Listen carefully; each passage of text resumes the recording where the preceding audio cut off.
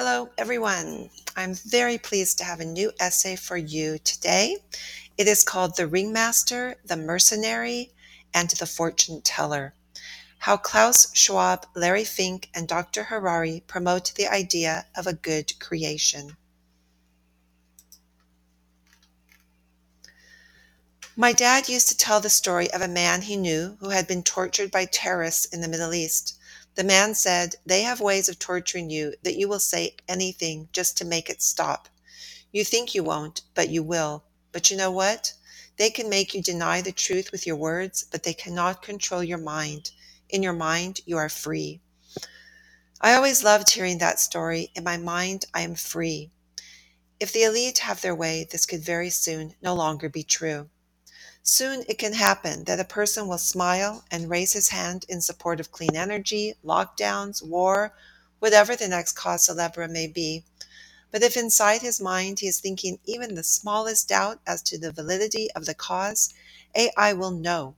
He will be identified as a domestic terrorist and taken away to the gulag. There will be no need for a trial or proof. His thoughts will condemn him. And yet, even with this terrifying prospect, we leap eagerly into ever more complex technologies. We are now so entangled with technology. How many of us can say with certainty that we could live without it? This is the fourth industrial revolution, or 4IR on steroids, and it refers to our current period of rapid technological growth, which is blurring the lines between the physical, digital, and biological worlds. As we march forward, the problems of the world escalate at an exponential rate. With each new and ever more marvelous discovery comes an even more destructive reaction: the yin and the yang, the positive and the negative. Take COVID, for example, a manufactured disaster, or if you have trouble accepting that, then a pandemic that happened by chance and jumped from nature to humans. Our solution is proving far more disastrous than the disaster itself. Here are some of the problems our solution has caused: 87K tons of PPE, 2.6K tons of plastic from test kits, 144K tons of waste from vaccines, 731K liters of chemical waste. In the early 2000s, the amount of plastic waste generated rose more in a single decade than it had in the previous 40 years. Today, humans produce 300 million tons of plastic waste every single year, according to the United Nations Environment Program. But that's not all. What is truly concerning is that we are now finding plastic inside of our own bodies, in our lungs, and in our blood. In a study released in March of this year, scientists reported that they had found multiple types of plastic in blood samples supplied by 17 out of 22 anonymous healthy adult donors for the first time. In a time when elitists are pushing their 4IR upon us, assuring us that singularity is a good thing, our bodies are being invaded by the very pollutants they have vowed time and time again to eliminate. How long will it be before our bodies simply cannot sustain this type of intrusion? On every level, ordinary humans are paying the price of the elitist globalist agenda, all for our own good. We've been told that during the height of COVID, lockdowns brought fast global ozone reductions. Great, let's do it again. In fact, Europeans are being advised that besides sending billions in aid to Ukraine, they must sacrifice even more to punish Putin. The International Energy Agency is proposing bans on continental air travel and bans also on car use within cities, not to mention rationing energy use inside homes. In November 2021, the world's top business and political figures gathered in Glasgow for COP26 to discuss yet another, newer, better, more ambitious climate agreement. Noticeably absent were heads of state such as Putin and Xi Jinping. Another absentee was Mexican President López Obrador, who said these summits resemble those in Davos, mocking WEF attendees as technocrats and neoliberals. Ah, yes, the World Economic Forum. Along with its founder, Klaus Schwab, it seems to be all over the news lately. The elite want us to know that they have it all figured out. Don't worry, just follow their plan for the Great Reset, and we have a chance to save the planet. but we must be willing to do our part. What does that really mean? It means that the elite have grown tired of pretending to care about the rest of us. They are getting on with their plans and making no secret about it. Their plan is no different from what it has always been: eugenics. The word eugenics literally means good creation. Looking at the history of the eugenics movement in America, it was rooted in the biological determinist ideas of Sir Francis Galton, which originated in the 1880s. In 1883, Sir Francis Galton first used the word eugenics to describe scientifically and biological improvements of genes in human races and the concept of being well-bred. The first International Eugenics Congress was held in London in 1912. Leonard Darwin, Charles Darwin's son, presided over the event, which was attended by such luminaries as Sir Winston Churchill, Arthur Balfour, and Alexander Graham Bell. In America, in the first part of the 20th century, compulsory sterilization laws adopted by over 30 states led to more than 60,000 sterilizations of disabled individuals. Between 1934 and 1945, the National Socialist Compulsory Sterilization Program led to approximately 350,000 compulsory sterilizations. The American eugenics movement received extensive funding from various corporate foundations, including the Carnegie Institution, Rockefeller Foundation, and the Harriman Railroad Fortune. As is so often the case, California was on the cutting edge of this practice. From 1909 to 1979, around 20,000 sterilizations occurred in California state mental institutions under the guise of protecting society from the offspring of people with mental illness. Margaret Sanger, the founder of Planned Parenthood, supported sterilization of those who were deemed unfit to reproduce. Recently, in an op-ed for the Arizona Capital Times, Arizona State Representative Walt Blackman, a Black Republican, pointed to a 2011 CDC report finding that while Black women make up 14% of the childbearing population, 36% of all abortions were obtained by Black women. And a study by Protecting Black Lives in 2012 found that 79% of Planned Parenthood surgical abortion facilities are located within walking distance of minority communities. It is then no surprise that as science and technology have advanced, the elite have seen it as a way to further their eugenics agenda, and an agenda that has remained consistent through the ages. The elite can now snip and clip our genes. They can tinker with our minds and our bodies. They can chip us, tattoo us, drug us, and inject us. Not in prisons or mental institutions, but among ordinary middle and lower classes, all for our own health and safety. In December 2020, the World Economic Forum unveiled its bioengineering framework in a presentation called Three Scenarios for How Bioengineering Could Change Our World in 10 Years. Edible vaccines grown in plants and CRISPR gene editing were among the highlights. The presentation was based off of a World Economic Forum sponsored academic paper called Bioengineering Horizon Scan 2020. Inspiration came from, or some inspiration came from Matthew Lau, a bioethicist at NYU who presented a proposal back in 2012 titled Human Engineering and Climate Change. To lower birth rates, Liao suggested that lower class women should start consuming smart drugs to enhance their cognitive abilities, since smarter women have less children. He also suggested that another possible human engineering solution is to use cognition enhancements such as Ritalin and modafinil to achieve lower birth rates. Liao thinks it would be cool to create people with night vision cat eyes, whose reduced need for lighting would result in the reduction of energy consumption. Liao also wants people to be prescribed with pro-social hormones like oxytocin, so they will be more cooperative in taking action against climate change.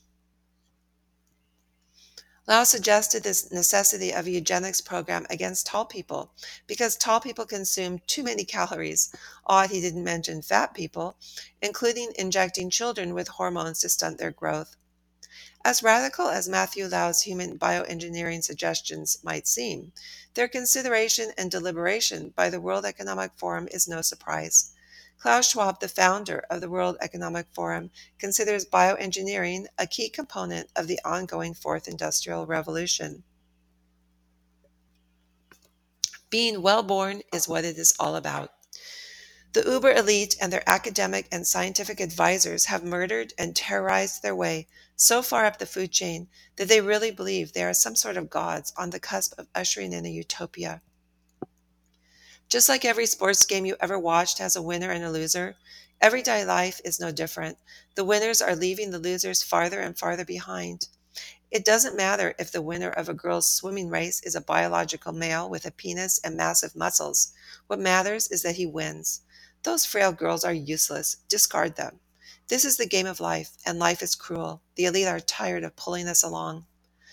Dr. Yuval Noah Harari warns us how we are all hackable animals in danger of becoming irrelevant. According to Harari, we are B times C times D equals AHH, or biological knowledge times computer power times data equals ability to hack humans. The World Economic Forum serves the purpose of getting us all used to this idea of reduction to the physical. There is no soul. Get over it. At the same time, it promises us that if we submit to the authority of the all-powerful, all-knowing, and all-benevolent elite, we can be saved. The World Economic Forum acknowledges the challenges of our times and convenes endless conferences to discuss these challenges. It presents solutions that, if followed, it assures us will usher in a utopia for all of us. For many, the WEF seems like the most absurd farce and not to be taken seriously. That's fine. They do not care whether you believe it or not. The important thing is that it is in your consciousness. Eventually, all will accept their useless either status. COVID was a giant leap towards this goal, and now the war in Ukraine is carrying on this indoctrination of self-sacrifice. The bombardment of new plagues and climate change over the next few years will seal the deal. Let's take a look at Klaus Schwab, the Ringmaster. Klaus Schwab certainly has a knack for putting on a good show and promoting it so that everyone who's anyone clamors to be a part of it. The wealthy are no different from the rest of us in their desire to belong to the in crowd. Let me be clear that when I talk about the wealthy, I am not referring to the ruling elites, but rather the thousands of rich individuals beneath them. Schwab is a master at milking the rich and making them feel good about it. Over the years, what started as an exclusive club has turned into a propaganda machine for the ruling elites, exploiting not only the lower classes but also the moneyed wealthy. Schwab was born in 1938, the year of Kristallnacht, or the Night of Broken Glass. In the space of that one night, pogroms unleashed against the Jewish population destroyed 7,500 Jewish businesses, 267 synagogues were burned, 91 Jews were killed, and at least 25,000 Jewish men arrested. Kristallnacht was the spark that lit the fires of World War II. Klaus Schwab's family lived in Ravensburg, Germany. His father managed to keep his family safe, but the price he paid was a moral one. Little is known of Schwab's childhood. You have to dig to find out information, such as is recorded in this unlimited Hangout article. Especially revealing is the history of Klaus's father, Eugene Schwab, who led the Nazi-supported German branch of a Swiss engineering firm into the war as a prominent military contractor. That company, Escher Weiss, would use slave labor to produce machinery critical to the Nazi war effort, as well as the Nazis' effort to produce heavy water for its nuclear program. Years later, at the same company, a young Klaus Schwab served on the board of directors when the decision was made to furnish the racist apartheid regime of South Africa with the necessary equipment to further its quest to become a nuclear power. Surely Schwab was deeply affected by growing up in such a violent and unstable world, while at the same time he must have struggled to reconcile such disturbing contradictions within his own family. Perhaps his way to make it right was to create the World Economic Forum, an organization that now claims it will save the world. How strange it is that those who are inspired to do good because of the horrors of their past often fall under the same evil spell they vowed to never be a part of. We can find proof of this in Schwab's own writings.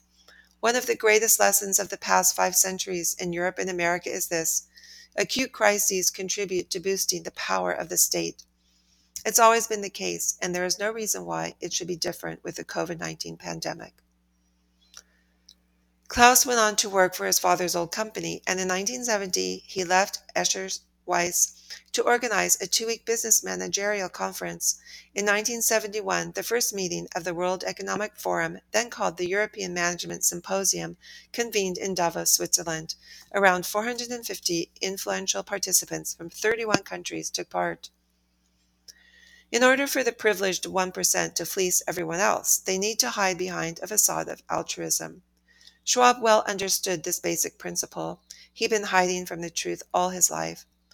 With the World Economic Forum, he created a safe haven for his kind, an exclusive club unlike any other that gave the wealthy the appearance of philanthropy, while at the same time allowing them to schmooze, party, and make backroom deals. In the meantime, Schwab is no doubt laughing behind the backs of the wealthy that he is fleecing, not the top billionaires like Bezos, Gates, Musk, and the likes, but the thousands beneath them, because there is always a hierarchy, from whom he bilks hundreds of thousands of dollars a year for forum memberships, plus tens of thousands more for attending meetings. For the wealthy, talking about social justice and climate change is more important than actually doing it. They can go back home knowing that they put on the good show of adhering to the slogan of the forum, committed to improving the state of the world. Schwab's WEF has grown more prominent in the public eye recently. The more dystopian our world becomes, the more the WEF seems to reflect that dystopia, or perhaps the forum is creating it. Where once no one would have ever taken a slogan like, "You will own nothing and you will be happy," seriously, it is now being repeated over and over to the point where, if not quite yet, people are beginning to think of it as a reasonable concept. For all appearances, Schwab believes that he is a moral leader worthy of adoration for creating his egalitarian vision of the future of mankind. He has created a larger-than-life persona, dazzling the world with his show. He is the Ringmaster, but there are others who control him. He is but a puppet himself. Next, we have the Mercenary, Larry Fink. Fink attended the United Nations World Economic Forum Davos meeting in January 2020, where the Great Reset was on their agenda. He sits on the board of trustees of the World Economic Forum. None of the utopian plans put forth by Schwab could be carried out without mercenaries like Larry Fink. Money enabled us to build this great civilization, and now, as never before, it is in the hands of a few powerful elite managed by mercenaries like Larry Fink. The ETF, or Exchange Traded Fund sector, controls nearly half of all investments in U.S. stocks and is dominated by just 3 giant American asset managers: BlackRock, Vanguard, and State Street. These are called the Big Three. Of those Big Three, BlackRock has been called the most powerful institution in the financial system, the most powerful company in the world, and the secret power. It is the world's largest asset manager and shadow bank, larger than the world's largest bank, which is in China, with over 7 trillion in assets under direct management and another 20 trillion managed through its Aladdin risk monitoring software. BlackRock has also been called the fourth branch of government and almost a shadow government, but no part of it actually belongs to the government. Despite its size and global power, BlackRock is not even regulated as a systemically important financial institution under the Dodd-Frank Act, thanks to pressure from its CEO, Larry Fink, who has long had a cozy relationship with government officials. In August of 2019, BlackRock executives, led by former Swiss National Bank head Philipp Hildebrand, presented a proposal at the annual meeting of central bankers for an economic reset. Opportunely, the COVID-19 crisis presented the perfect excuse to execute this proposal in the U.S., with BlackRock appointed by government to administer it. In March 2020, BlackRock was awarded a no-bid contract under the Coronavirus Aid, Relief, and Economic Security Act, or CARES Act, to deploy a $454 billion slush fund established by the Treasury in partnership with the Federal Reserve. This fund in turn could be leveraged to provide over $4 trillion in Federal Reserve credit. While the public was distracted with protests, riots, and lockdowns, BlackRock suddenly emerged from the shadows to become the fourth branch of government, managing the controls to the central bank's print-on-demand fiat money. Larry Fink rose from humble beginnings. He was born in Van Nuys, the pit of the San Fernando Valley, Los Angeles, on November 2, 1952. His mother was an English professor. His father was a shoe store owner. So just like Schwab, he had his own unique challenges growing up. After graduating from UCLA, he became the managing director of the First Boston Corporation and served from 1976 until 1988. This was not an auspicious time for him. Under his leadership, the Credit Suisse First Boston department lost $100 million. This was a turning point in his life, motivating him to start his own investment company with better risk management. In 1988, Fink co-founded BlackRock. Unquestionably, Fink is a powerful man, but he is just another figurehead like Schwab. BlackRock is owned by shareholders, and the largest shareholder is Vanguard. Others more knowledgeable on the subject than myself have explored this dark and devious setup. Suffice it to say, the elite who own Vanguard are not the flashy ones throwing money around and having photo ops with Bono and Greta Thunberg at WEF events.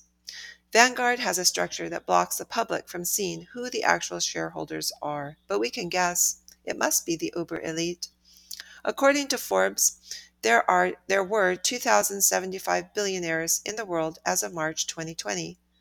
Galen, in his film Monopoly, Who Owns the World, cites Oxfam data showing that two-thirds of billionaires obtain their fortunes via inheritance, monopoly, and/or cronyism. This means that Vanguard is in the hands of the richest families on earth, Gillian said. Among them we find the Rothschilds, the DuPont family, the Rockefellers, the Bush family, and the Morgan family, just to name a few.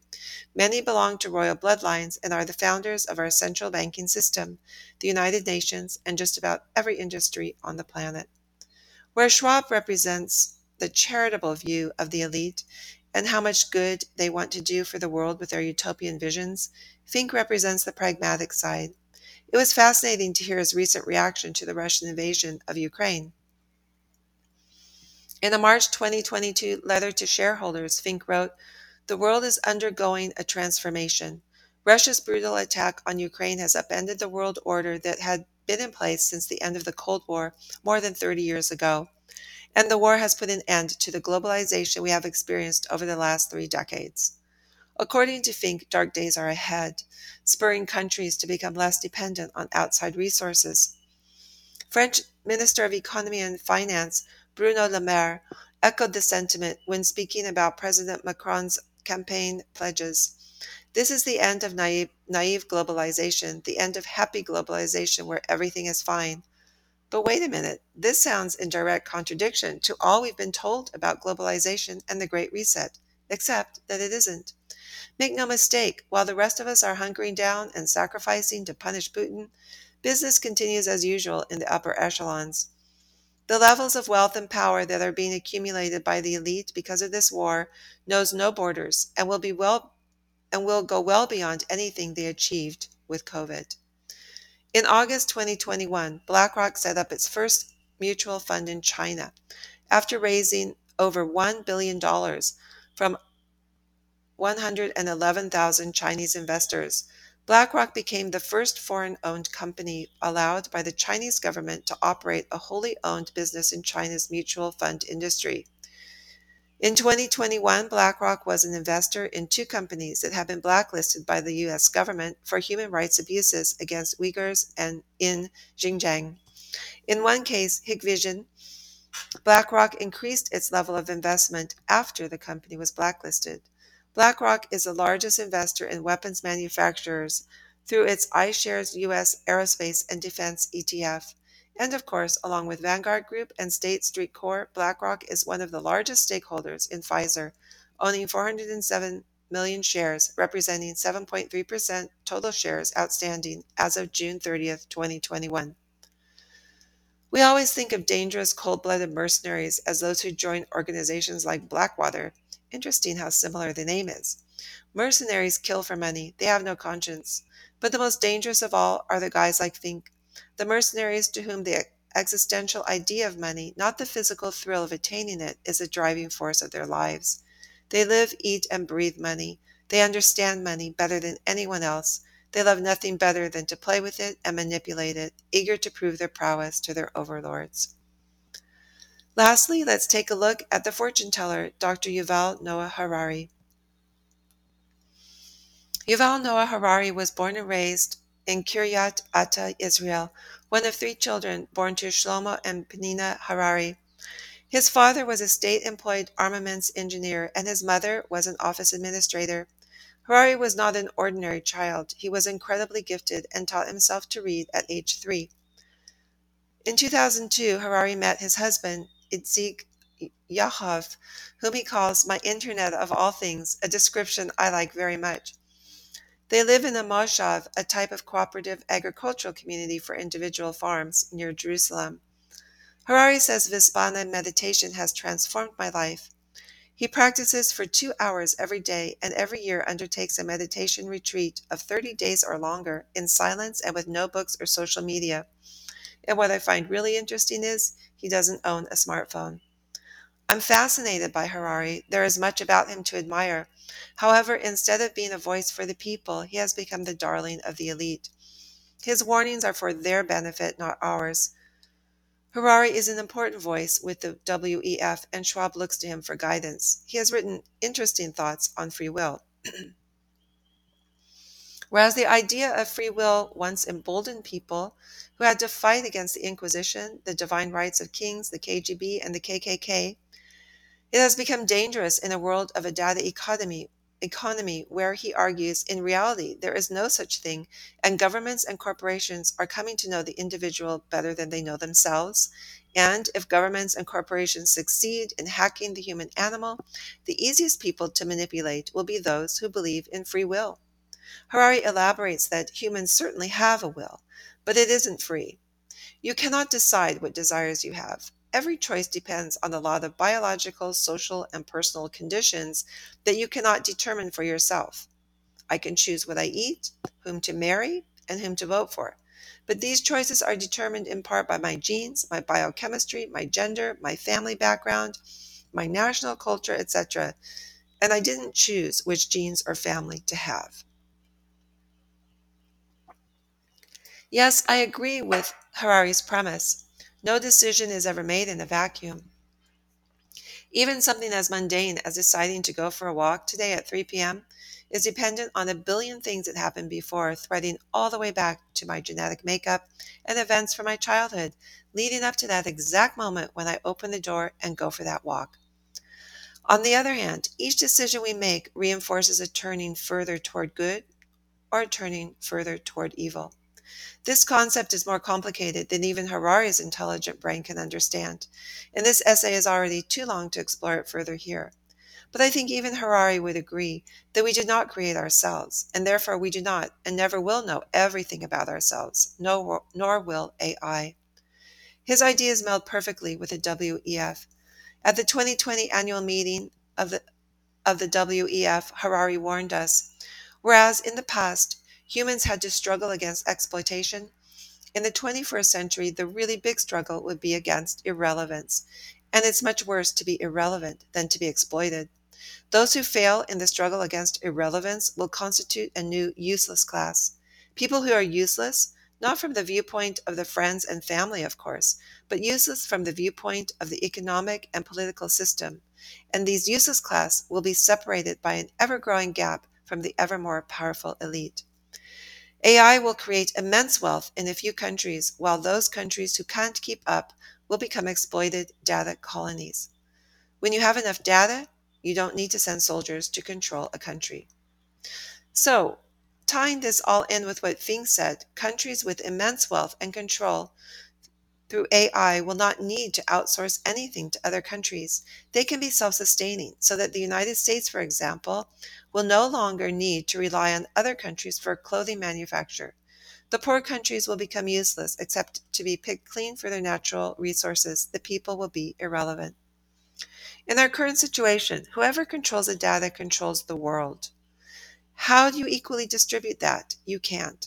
So we are back where we started, with the elite believing they are close to achieving their goal of knowing everything about us better than we know ourselves. DARPA is developing such a program called NEAT, bringing together recent advances in cognitive science, neuroscience, physiological sensors, data science, and machine learning. It will develop processes that can measure what a person believes to be true. If this isn't terrifying, I don't know what is. Susan Bachrach, PhD, wrote in the New England Journal of Medicine on July 29, 2004, the following. In democratic societies, the needs of public health sometimes require citizens to make sacrifices for the greater good. But in Nazi Germany, national or public health took complete precedence over individual health care. Physicians and medically trained academics, many of whom were proponents of racial hygiene or eugenics, legitimized and helped to implement Nazi policies aiming to cleanse the German society of people viewed as biologic threats to the nation's health. Racial hygiene measures began with the mass sterilization of the genetically diseased and ended with the near annihilation of European Jewry. How has anything changed in this horrifying desire to weed out the useless eaters and fine-tune the master race? It hasn't. Pertaining to the COVID-19 pandemic, Schwab states that the next hurdle is the political challenge of vaccinating enough people worldwide, because we are collectively as strong as the weakest link, with a high enough compliance rate despite the rise of anti-vaxxers. Who constitutes the weakest link? Will it be left up to AI to make this decision? And how will they get enough people to comply? Because global vaccination, along with security, surveillance, and data collection, has not gone away. In the name of keeping everyone safe from infection, the globalists have justified unprecedented attacks on democracy, civil liberties, and personal freedoms, including the right to choose your own medical treatment.